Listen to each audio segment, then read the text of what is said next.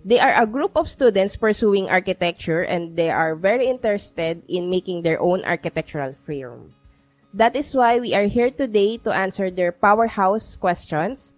So let's get into it. Let's welcome Krisha Nicole C. Akal, Charles Chendrick C. Cruzat, and Bea Nicole V. Toralba. Good morning po, ma'am. Kamusta kayo? Okay lang po. Okay, so, may ano ba kayo short, parang paano nyo ako nakilala or ano yung, paano, ganon. So, kwento kayo konti. Yan. Nakilala ko po yung XJG Architecture through my friends na nag-OJT din po sa kanila. Sabi daw po na maayos naman po yung naging OJT nila. So, pinili din po namin yung XJG Architecture na interviewin po for this assignment din po. Wow. Thanks, Nicole. Yan. So, okay. So, topic natin for today, architectural management style. Okay. So, yan. Sige. Let's go to, yung questions nyo. Ayan. Thank you po, Architect. Ngayon po, let us first talk about your company profile po. The company is branded as XJG Architecture, which is evidently derived from your name, Architect Xyra Joy Gan Hernandez. With that po, what is the rationale naman po for the company's logo design as well as the brand tagline, turning dreams into reality? Oh, okay. So ganito kasi yan. So, yung first kong logo is hindi talaga yan. Yung color blue na branding, ganyan. Ang first ko talaga is yung, ito nga, sa t-shirt ko ata, yan. Ito yung, parang house lang siya, bahay lang, na orange, yan. Dati ang color ko is green, yan, orange, green, yan. So, yun yung dati kong color. So, ngayon, netong nag-pandemic nga, nag-rebrand ako. So, kasi, parang, before nun, parang parang, yung last kong mga logo is hindi, parang amateur pa. Kasi ako lang talaga naggawa nun eh. Pero this time, meron na akong graphic designer. Yan, si Knowles. So, siya yung gumawa ng bagong rebrand na logo. And then, nagkaroon na kami ng branding. Yan, color blue. Yan, so, and then yung company name nga, yan. Yung company name yan, way back, 9 years ago pa. Yan, yung name ko na XJG. Kasi nga, siguro, walang maisip, no-brainer. So, name ko na lang, ganyan. And then, architecture, yan. And then, yun nga, before, is bahay, ang logo. Kasi gusto ko, pagkita pa lang, may idea na agad. Parang ganun. May idea na agad. Pero nito kasing nag-rebrand kami, kasi parang, na siya ngayon, no? Parang building or mas modern style na siya. Yan. So, okay din naman siya. Kasi, yun nga, medyo ang nag-design talaga is yung may graphic designer na nag-design. And then yung tagline na turning dreams into reality. Yan. Yun pa, way back, yan, hindi ko pinalitan yan. So, yan pa rin. Kasi parang ang ko natin dito is yung mga dream house ng mga clients is ma-turn natin into a reality. So, yun yung natin. Pero lang din hindi lang din dream nila yung ma-turn into reality. Is also yung my dream na to design and build. Yan. Doon ako nag-start before. Kung may follow-up question, okay lang din, no? Apo. Following that po, how does the company ensure that it effectively turned their clients' dreams into reality? I have read reviews po from your past clients that indeed you're turning their dreams into reality po. What is exactly the key po to achieving the goal? Okay.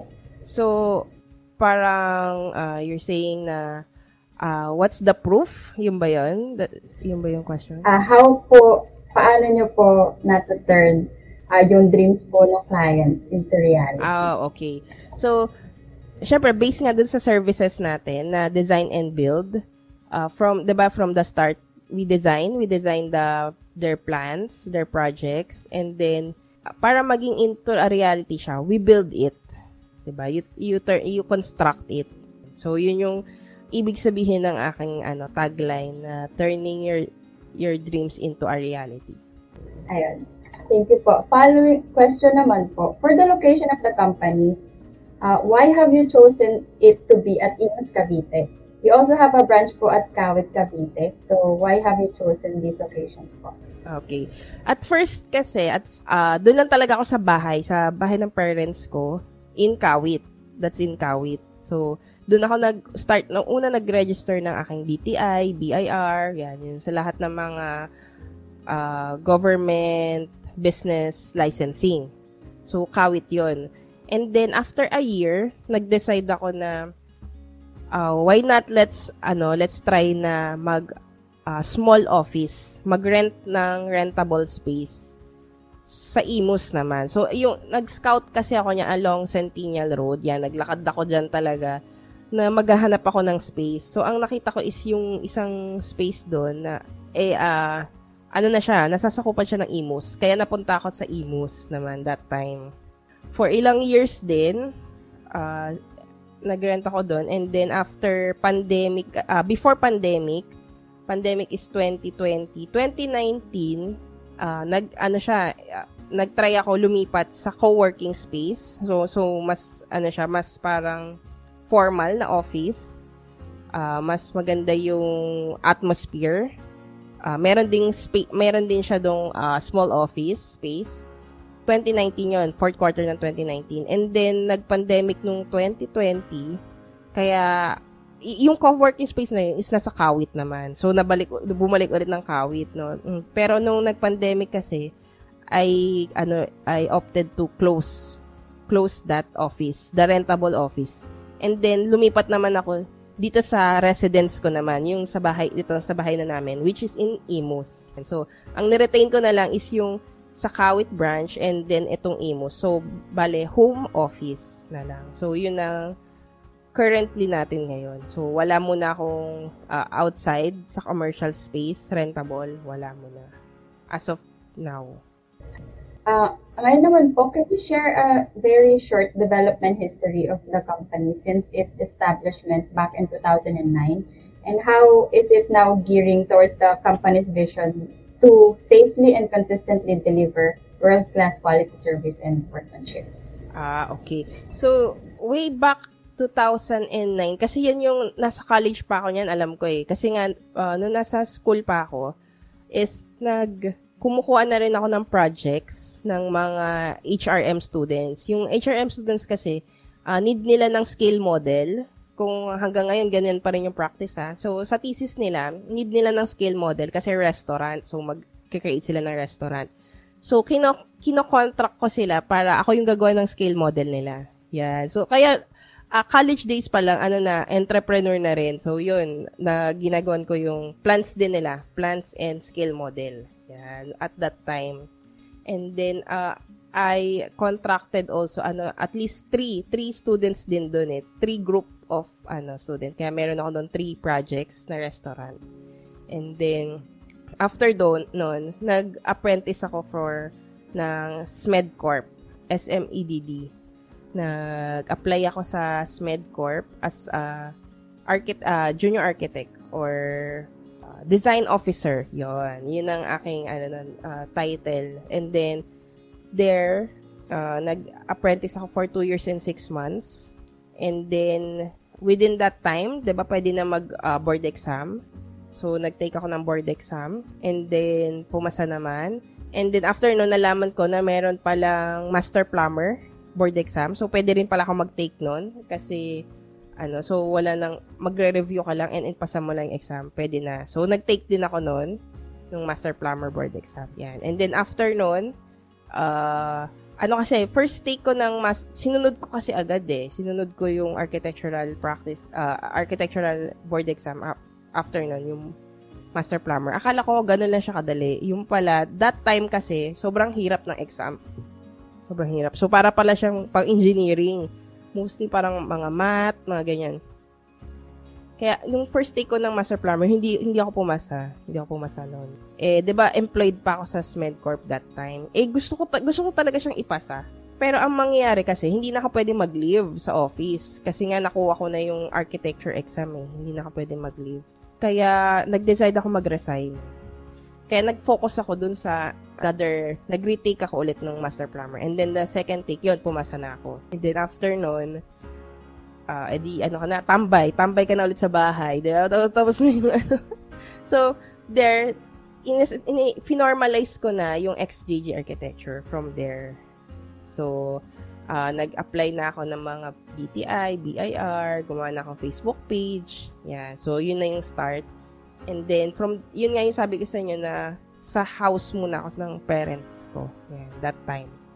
So, yun siguro yung short development history ng company kung paano naging XJG Architect. Ngayon naman po, ma'am, since the establishment ng XJG Architecture, ano naman po yung mga awards and recognitions na natanggap po ng company?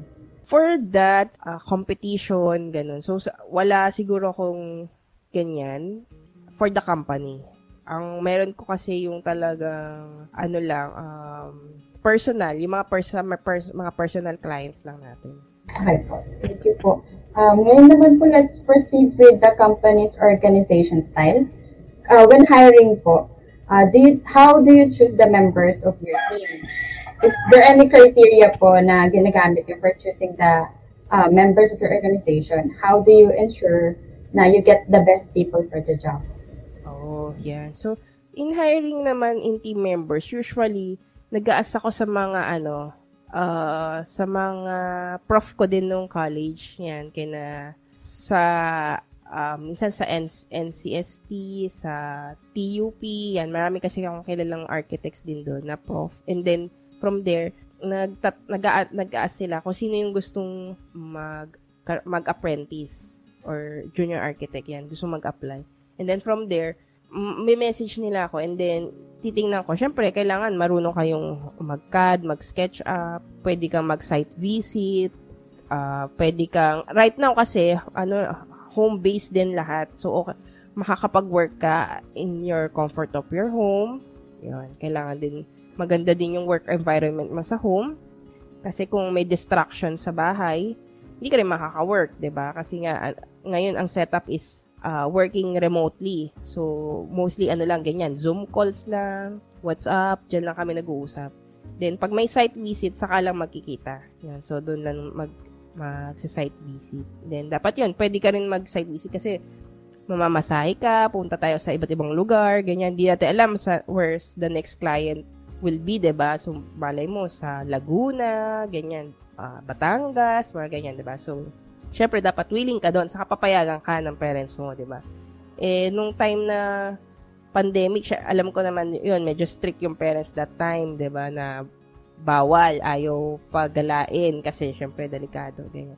So, siguro yun yung mga criteria, and then, madali ding mag-follow ng instruction, kasi kagaya ginawa namin ni Bea kanina, diba? Nag-chat lang ako sa kanya, binigyan ko siya ng instruction na, eto, login mo, ganyan. So, dapat nakukuha yun. Kasi nga, working remote tayo eh. So, dapat mabilis kang mag-pick up and then, kung may question, itatanong mo. Ganun, diba? Screenshot lang, ganyan, diba? First time lang natin nagkita ngayon, diba? Pero, na-manage ngayon ni Bea, yung live natin ngayon, diba? Okay. Ay po, pwede po, may I ask po ano na po yung size ng company ngayon? Kung ilan na po yung total members po ng organization? For now, we have one junior architect, yan si Jessica from De La Salle University, Dasmariñas. And then we have marami tayong mga consultant. Meron tayong engineers. Yun, so madami tayong consultant na hindi talaga parang on call, ganun. Pag may project tayo, yun ang madami ngayon. Pero ang team talaga is one junior architect and ako. Yun yung internal. Yan. So, internal na sa mga designs. Do you have, po ma'am, like departments po sa company? Sa ngayon, wala. Kasi small lang siya. Pero mukha lang ding big na siya kasi sa mga projects. Pero hindi nyo alam na yun lang pala yung nag-ooperate, no? So, kasi mostly, marami nang naka-automate na siya. Automated. So, may digital help na tayo for the marketing. Meron tayong procedure dyan. Kaya, hindi na masyadong need ng talagang regular na manpower kasi naka-automate na siya. Ayun, kasi po, upon visiting your site po, it looks like a bigger company po. Wow, o diba?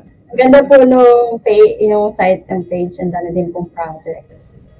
O diba? So, yun nga, pag nakita mo yung, ang dami na kasi we've been in the industry for, almost 10 years na nga, diba? So, kaya nakaipon na rin ng mga projects. Kaya yon, ang lang doon, ilalagay mo lang din siya sa website, lagay mo siya sa YouTube, diba? Lagay mo sa FB page mo, and then, from there, so, ito kasi, I think another topic kasi is yung marketing. Yan, yung marketing, how to market yourself.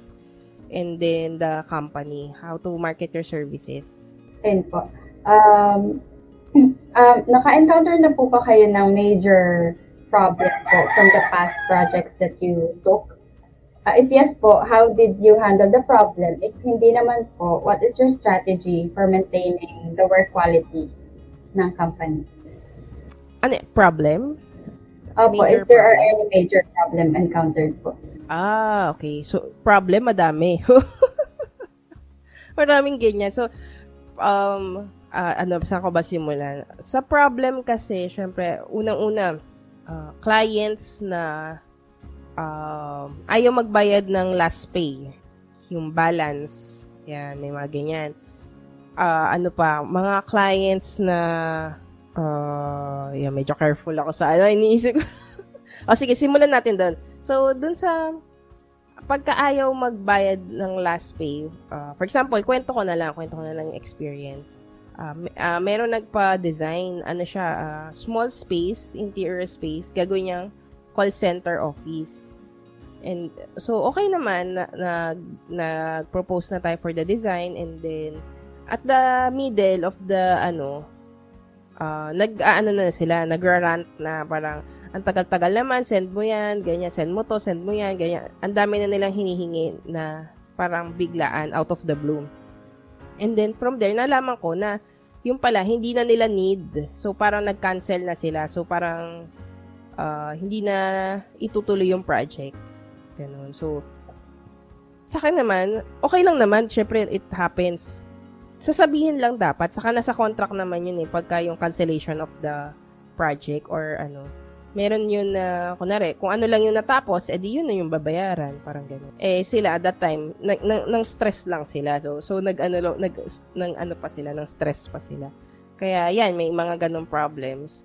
And then, what else? Yung meron din sa construction, meron din yung, bago matapos na yung construction, at the end, is sasabihin nila na, reject to, pangit yan, palitan mo to, bakit ganyan, mga ganyan. So, marami ng, usually ganyan yan pagka nasa dulo stage ka na, marami, at first, okay kayong magkausap, diba? Pagka nasa dulo na kayo, ay medyo mag-aaway na, tapos marami na silang hihingi na gano'n, yan. So, from there, kung talagang fault mo, i-change mo, diba? So, palitan mo, ayusin mo. Kung talagang fault mo. Pero kung hindi naman, syempre, pag-usapan nyo na lang, maigi, na ito talaga yung napag-usapan, ganyan. Kaya kailangan lahat ng is naka-document.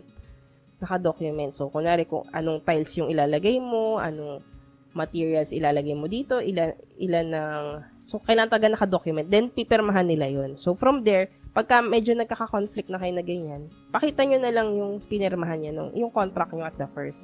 Sabihin nyo na lang na eto po yung pinirmahan natin, pagka po gusto nyo ipabago yan, meron tayong additional, mga ganun. Kaya sobrang important na mga contracts, dapat detailed. Ayan. So yun ang mga problems. Isa sa mga problems. Have you encountered po na nagkulang po yung budget ng client for the construction, and how did you handle it po? Sa akin, parang wala. Wala pa ako na-experience na ganyan. Kasi ganito ang procedure. Kunwari, yung nag-construction ng bahay niya, worth, sabihin na natin, 2 million, ganyan. Contract yon for 2 million. So, kailangan, straight contract yon. Ibig sabihin, kailangan i-construct mo yan for 2 million.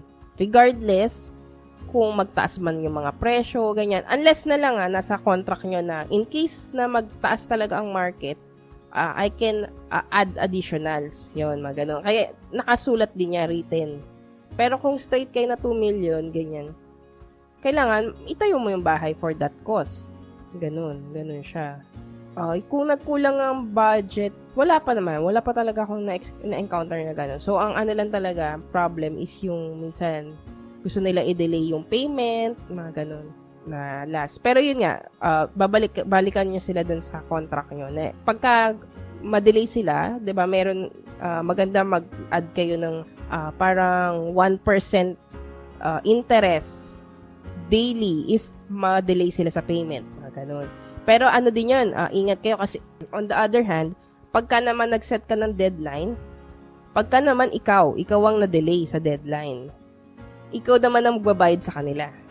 Yun. So, ganun yan, diba? So sobrang careful ka doon and then yun na kailangan mong tignan. Lalo na sa construction. Mostly construction yun, yung pinag-uusapan na yun. Sa loob naman po ng company, sa management po, nagka-encounter na rin po pa kayo ng any problems? Ang problems, wala rin naman siguro. Siguro mga minimal lang na misunderstanding with the junior architects, mga ganun. It happens. Normal naman yun. Normal yung mga ganun. Pero nothing major. I think nothing major problem. Siguro isa din yung kasi ano ako, 'di ba? Meron akong BIR, DTI, ganyan. Ang ano ko doon yung paglilipat ng address kasi 'di ba na kwento ko kanina, nakailang lipat ako din ng place, office. So, pagdating kasi sa DTI, BIR, no, kailangan mo rin i-change. So, siguro doon nahirapan ako kasi medyo ang daming procedure ni BIR para makapag-change ng address. So, siguro isa yon. Yun yung mga internal naman na. Internal. Pero ngayon is okay na. And then, ang main address is yung Cavite na lang. Cavite na. Ngayon naman po, how would you describe the current situation of your company?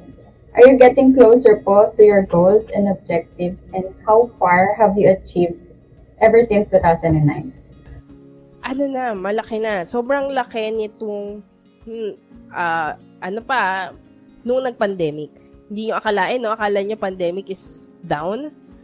Pero na-down ako during the pandemic, pero for just a couple of months. Couple of months lang. Kasi since nga nag-close ako, ganyan, so, tambay na naman ako sa bahay, di ba? Anong gagawin ko sa buhay, di ba? Ganyan. So, ninilay-nilay ka during the pandemic. And then, ang ginawa ko noon is nag-aral ako ulit. Ang inaral ko is yung social media. How to market yourself. Yan. Inaral ko yan during the pandemic.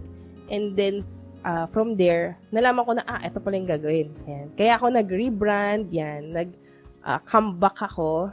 Nag-comeback much stronger. Diba? So, yun nga yung much stronger kasi with all the brandings. Yung nakikita nyo ngayon, yan. It's based only on the information I gained during the pandemic days, diba? So, much stronger siya, I think, and mas gusto ko yung setup ngayon kaysa yung setup ko before.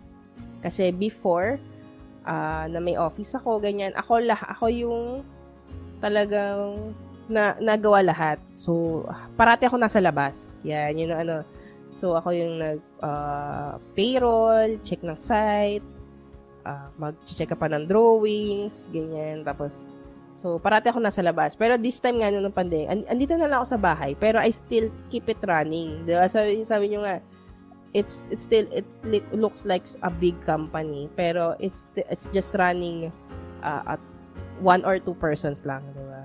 Ganyan. So, it's much stronger. I think, yun. Current situation yan. And then, kung yung goal namin kasi ngayon, for now, is nationwide. To expand nationwide. And then, I think nakukuha ko na rin siya dahil nagkakaroon na kami ng projects in Pangasinan. Yan. So, medyo na rin, unlike before, na nasa within Cavite lang talaga ako. Nearby Cavite. Yan. So, this time nakaka-reach pa ako na much bigger reach within the Philippines. Ayun. Do you have any plans for the future in improving or maintaining the quality of your services po? For now, yun nga, ang marketing strategy ko is yun nga, meron akong Facebook page and Facebook group pala yun. To build up Facebook group and then go live every Tuesday. Yan. Since sabi ko nga na online na lang tayo lahat, so how can you show up, diba? It's doing live yan. It's doing live. Just showing up and then posting your stories, your projects, having website, yan, your YouTube channel, ganyan. So, yun yung goal ko. Na i-continue lang. Just continue doing it. And then, every 4 months, nagbabago yung market eh. So, kailangan, continuous pa rin yung learning ko into the marketing pace. Yan, yung marketing pace. Kasi yung design and kasi medyo, inaral ko na siya years ago pa, diba? So, medyo expert naman. Hindi naman, sakto lang yan.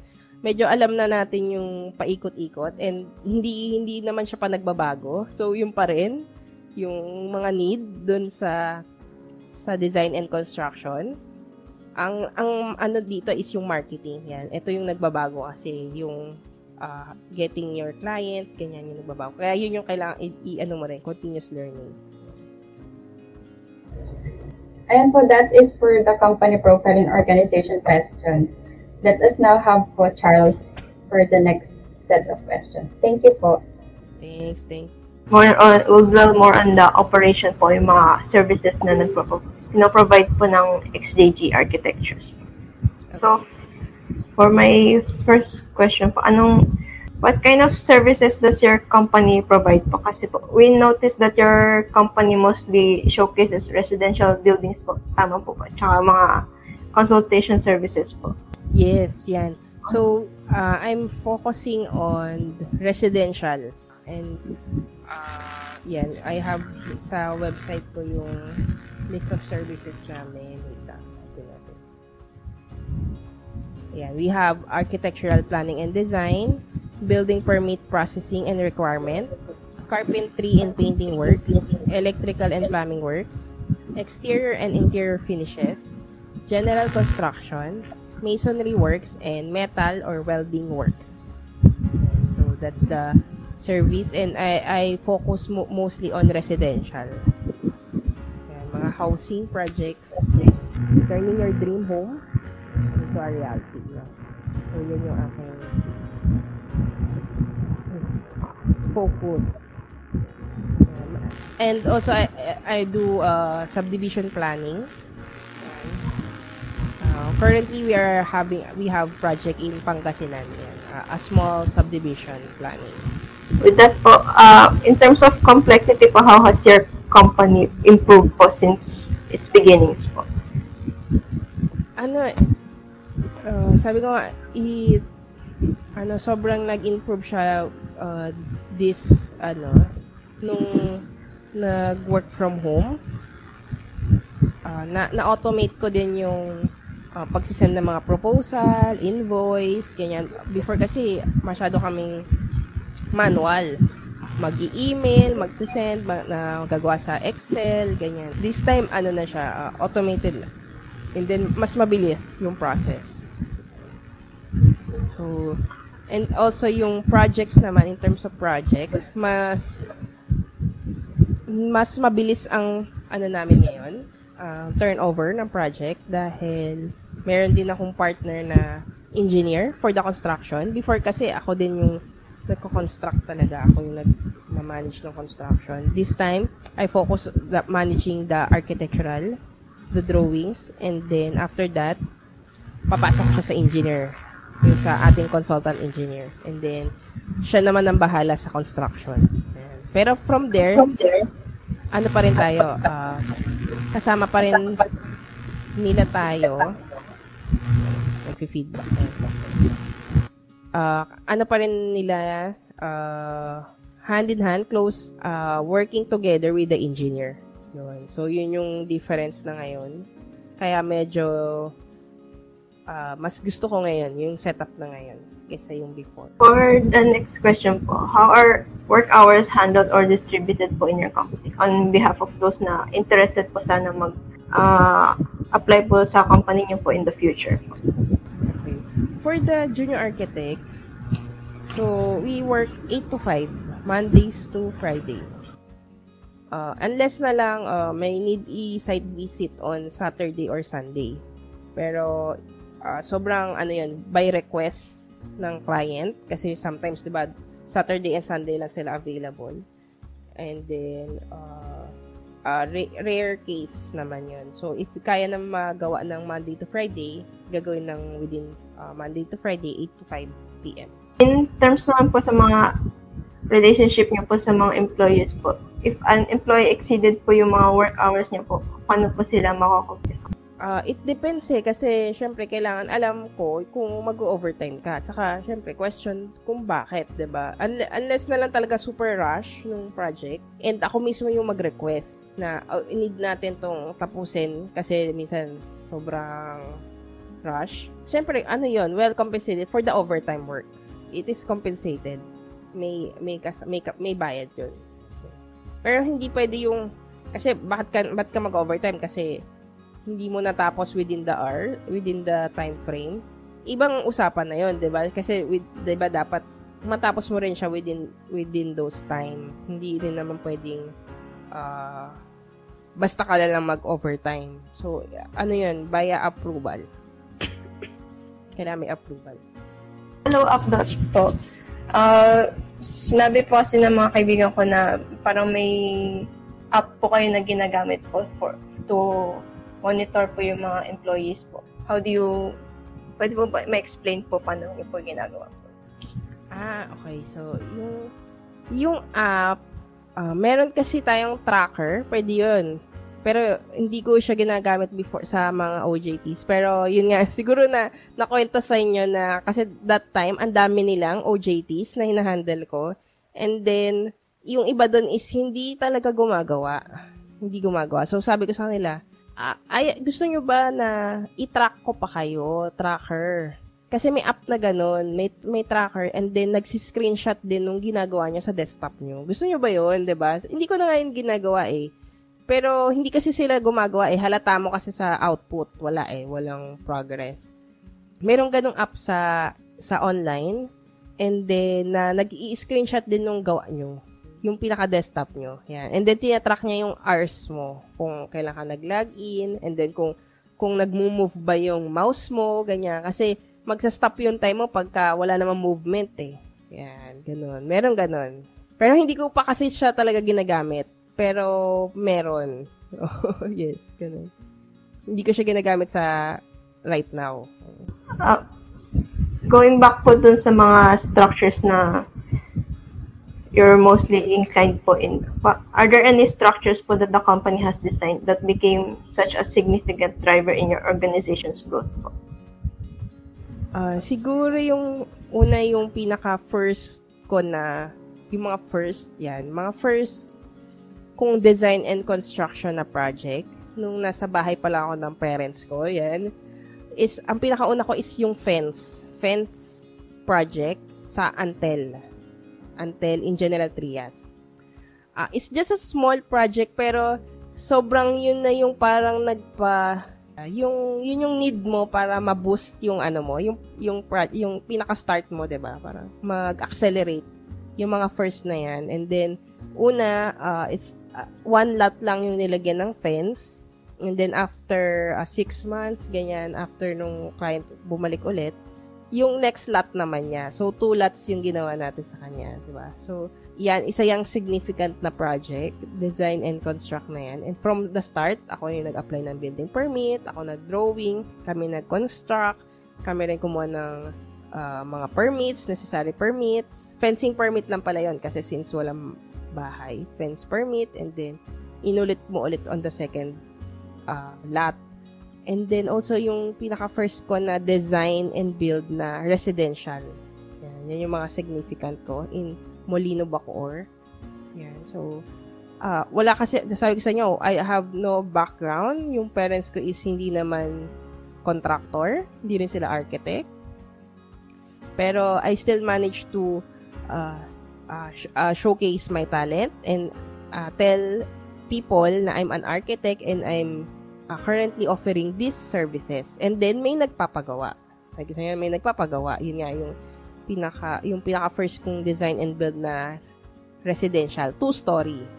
From may existing na house, dinemolish, and then nag-construct ng bagong house. Yan. Ako din naglakad na from the drawings to building permits to the construction to the occupancy permit and then to the turnover. Ako nun. And then also yung for sa one client, I contracted almost 12 million sa isang client lang yun sa isang client. So isa din yun sa pinaka-achievement ko dahil sobrang pinagkatiwalaan din ako nung client na yun. Kasi hindi lang siya isang beses nagpagawa. So, parang multiple times siya nagpagawa. Kasi, apartment. So, marami siyang apartment na pinatayo. Yun. So, ako din ang lahat na nag-asikaso nun. From the drawings, design, construction, and then the turnover. So, sa tingin ko yun yung pinaka significant projects. And also, yung netong pandemic, kahit na wala akong office, I still managed to contract projects in design and construction. Sige, ano next nating question? Finance naman po. Let's proceed naman po sa finance. First question po, what are the company's average expenses on its operations, salaries, and taxes? If pwede po siyang i-share. For that, syempre hindi ko i-disclose kung how much, ganun. So, ang ano ko lang is i-enumerate ko kung ano yung mga expenses. So, right now, syempre pag nga naka-register ka sa BIR, so you have mga compliance na need. So, para may mga forms sila dun, monthly, annually, quarterly, yan. So, based on your sales naman yon. So, i-declare mo yung sales mo and then kukunin yung tax, ganun. So, yun yung sa mga taxes. And then for the salary, syempre, kailangan may salary ako and then yung mga junior architects, yan. So, pay yourself first, yan, ako, and then yung mga staff. Right now, kasi sabi ko nga sa inyo, lahat medyo automated na kami. So, we have payments also for the, for example lang to, tong restream, yan. I pay for this para lang makuha ko yung, yung monthly. So, meron tong monthly. And then also yung, 'di ba, may mga Zoom na, yung Zoom, 'yon, may monthly din 'yon. So I pay for that also. And also for the website, 'yan. Annually naman yung website. I have a website, so I pay also that for annually.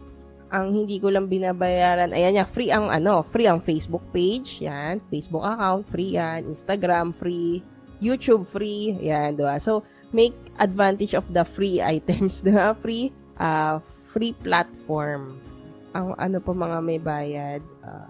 So, I also have email list kasi. So, mag-subscribe din kayo doon to get a free ebook. Yan. Yon, may bayad din yon. And also, I have Google Drive para maging 10 gig siya. Ganon. Yung, yon, I also have that. Google Drive. And what else? And I'm also inside meron ako mga ini-enrollan na mga courses. Yun nga para continue learning. Ang ano ko ngayon is yung sa marketing stage. Yun ang inaaral ko talaga. Not mostly ako sa kasi focus ako sa residential project, so I don't need to study more pa in terms of that. And ang goal ko na lang is how to reach more people na malaman nila na I do offer these services. Yeah, so, yun yung inaaral ko. Yun, binabayaran ko din yun, yung mga courses na ina-attendan ko, mga programs. Yan. Hello po. Ayan. Yan. Hello Charles. po. Good morning po. Good morning, Ako po Charles. si Charles. Ang second question po ay, what is your company's business plan model po? Ito parang, hindi kasi tayo, diba? So, hindi ko alam yung mga, kung ano ba yung mga business plan, exact. Kasi nga, nung sa school natin, hindi naman talaga to tinuro, diba? So, walang ganyang business. Pero, I know, may subject na kayo ngayon, diba, na ganito, business plan. Pero before nung kami, wala kaming ganyan. So, right now, hindi ko alam kung anong tawag sa business plan na yun, na I'm currently at, hindi ko alam. Kaya, pero siguro what I'm a sole proprietor. Yung application ko sa DTI and BIR is a sole proprietor. Ibig sabihin, single proprietorship. Hindi ko alam kung yun ba yung business model or what. Or iba pa ata yun. I think okay na po yun for now, ma'am. Thank you po. Ang next question po ay, in case of backlogs, yung work that has been approved but still needs to be completed, what steps and actions are done to bridge the gap between backlogs and outstanding proposals po? Okay. Sa revenue part po. Sa financial? Okay po. Pwede din po yun or yung sa project mismo. Project, okay. Sa projects kasi, for example, you have deadline na ganito. Pagka hindi talaga kaya, ibig sabihin, hindi kaya gawin ng isang junior architect, we ask for outside help. So, mag-ask na ng ibang mga junior architects, mga CAD operators, ganun, draftsman. Yan. So, mag-ask na ng help talaga pagka hindi kaya ng isa. Kasi ibig sabihin, kulang ka ng manpower. So, para ma-bridge mo yung gap, mag-add ka ng manpower. Yun naman ang tanong doon kung per project lang ba o talagang mag-add ka ng regular. Yan. Okay po, ma'am. Pero yung sa revenue po, na backlogs, ano ibig sabihin nun? Hindi nagbayad? Ganun, yung sa bayad po niya kapag ganun. Or kapag hindi siya nagbayad? Opo. Yung sa backlogs, kunwari po. Pag hindi siya nag-payment, ayan, for example na lang, kwento ko na lang yung story. Meron akong project before, restaurant renovation. So, need niya ng blueprints. So, ginawa natin ng blueprints. Yan nga, ayaw niya nang bayaran yung balance. So, ang nangyari kasi noon, that time, pa ako noon, medyo bata pa ako noon. Inano ko siya. Sinisingil ko siya. Yun, ganun. Sinisingil ko siya. Pero alam niyo ba, ang ginawa niya is pa siya sa akin. Nag-post, parang, siniraan niya ako socially online. Ang goal niya doon is para hindi na ako maningil, 'di ba? Para tumigil ako. So, pagka ganon, kaya yun yung mga mali kasi nga sa contract hindi malinaw.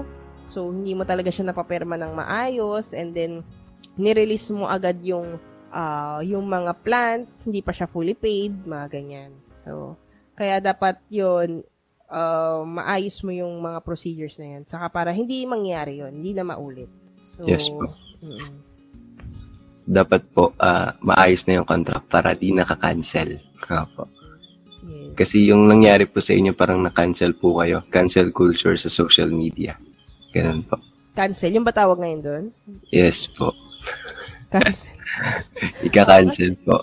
Oo. Inano niya ako into social media noon time na yun. Tapos, pero ang kwento noon, yung owner na yun, years from that event pa. Kasi hinayaan ko na lang kasi let it go. Diba? Sayang lang yung energy mo doon. So, yung years ago, may nag-message sa akin.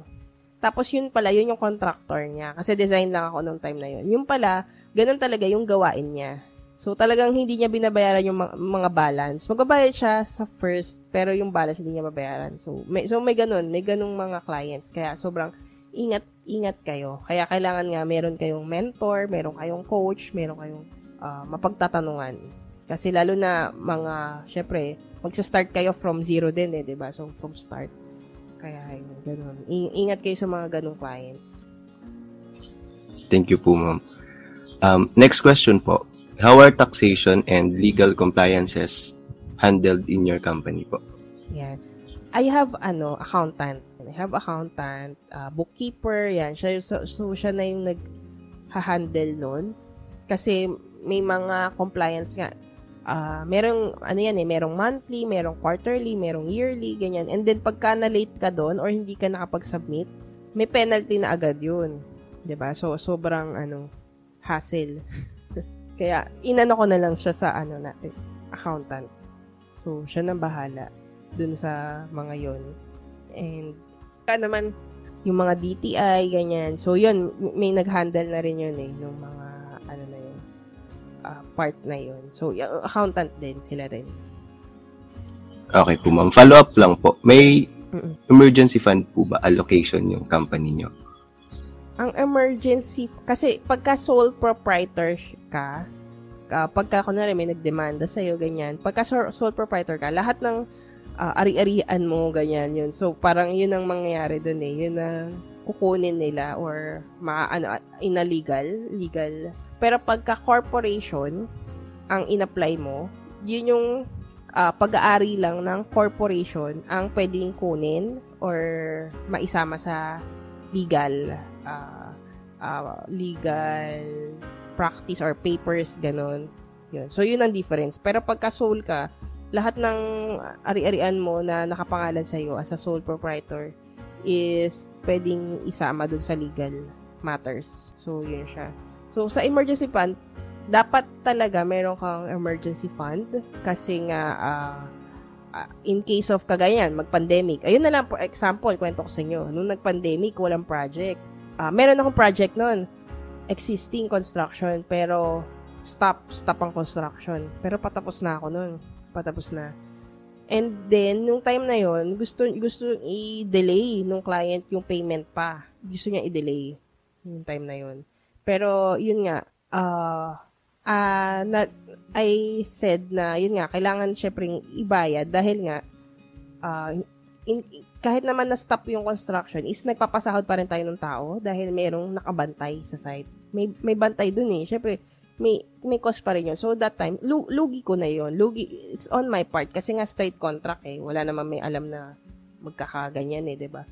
Straight contract kasi yun So, ako naman, hindi ako na maningil pa ganyan. Ang na lang is yung matapos natin yung project and then, yun nga, ma-turnover mo ng tapos. Diba? Yun yung, na without any, kung may additional man, yun talagang pina-additional talaga na client. Yun, doon ka na lang, Yun, doon, magagamit mo yung mga emergency fund mo, diba? And also, diba, sabi ko sa'yo, nawalan ng project after that, parang ilang months, diba, wala talaga.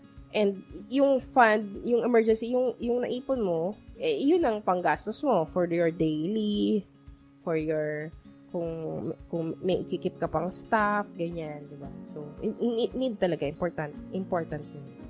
Okay po, ma'am. Next question po. Aside po sa accountant and dun sa bookkeeper nyo po, may iba pa po ba kayong way para ma-make sure na yung financial records nyo ay well-maintained? Ayan. So, meron nga kasi ako kagaya nung sa proposal. Naka-automate na rin kasi yung aking mga proposal. Send ng proposal, invoice. May app na rin akong ginagamit doon. Yan. So, parang ganito rin, Restream. So, may monthly din siya. May app. Yan. Siguro, yun, next, sa ibang, kailangan i-match. Join kayo sa, sa aking, yung sa isa ko pang group, wherein, tinuturo ko naman yon yung mga part na yan. Diba? So, sa mga aspiring architects or kaya yung mga licensed architect. Yan. Kasi I'm also building my coaching program. Yan. Na i-coach ko na yung mga aspiring architects and mga licensed architect na how to showcase their their services, ganyan, how to get clients. Yan. So, yun, doon naman, I'll discuss more in my coaching program. Yan. Pero, pwede naman kayo mag-join na doon sa group ko, yung The Freelance Architect Lounge. Yan. Thank you po, ma'am. I-check po namin yan. Yes. And, sige pa. Yung last question na po, what tips can you provide to stabilize a company's financial management po? Kasi pag ganyan, kunyari, pag nag-send ka ng proposal, isasama mo yan meron kang admin cost. Yan. I-charge mo na yon. May admin cost ka na. And then, meron ka na rin, parang, pwede mo na isama doon yung cost mo ng repairs ng laptop mo, kasi kung yun ang ginagamit mo, na pang drawing, ganyan, diba? So, kailangan may cost ka na rin nakaalat doon. Isasama mo siya doon sa proposals mo. Pero, hindi mo na siya sasabihin na, uy, ito, may bayad yan dito, ganyan. Hindi mo na kailangan isabihin nyo. Pero yung nasa costing mo na siya. Internal costing mo na siya. Para hindi ka para ma-stabilize mo, yung ma-continue mo yung work. And kung nagre-rent ka pa ng office, magbabayad ka ng kuryente. Kahit na nasa home ka, syempre dapat i-add mo sa cost yung kuryente kasi 'di ba? Nagbabayad pa rin naman yung kung parents mo, 'di ba? So, minsan syempre kailangan magbigay ka din ng dun sa contribution mo for the Meralco, internet, ganyan. Kasi nga ginagamit mo sa work. Yun lang po, ma'am. Sa financial po. Thank you po. Okay, so yun pala, no? Wala na tayong questions. So, thank you so much kay Bea, Krisha, Charles, and for this awesome questions and interview questions. And hope na maraming kayo natutunan. And yun lang, I am live every Tuesday, 8 p.m. inside my community. Yan. Join lang yung group ko na Tipid Dream Home Construction Tips, Facebook group.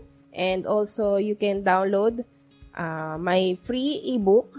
Yan. Yung free na Tipid Dream Home Construction Tips ebook. Yan. Download, subscribe lang kayo dito sa link na yan. And then, i-email namin yung free ebook. Yan. And also, if you have projects na gusto nyong i-consult na privately, yan, pwede nating pag-usapan yan. Just book a consultation with me via Zoom or personal meetup. Yan, ito din yung aking calendar link.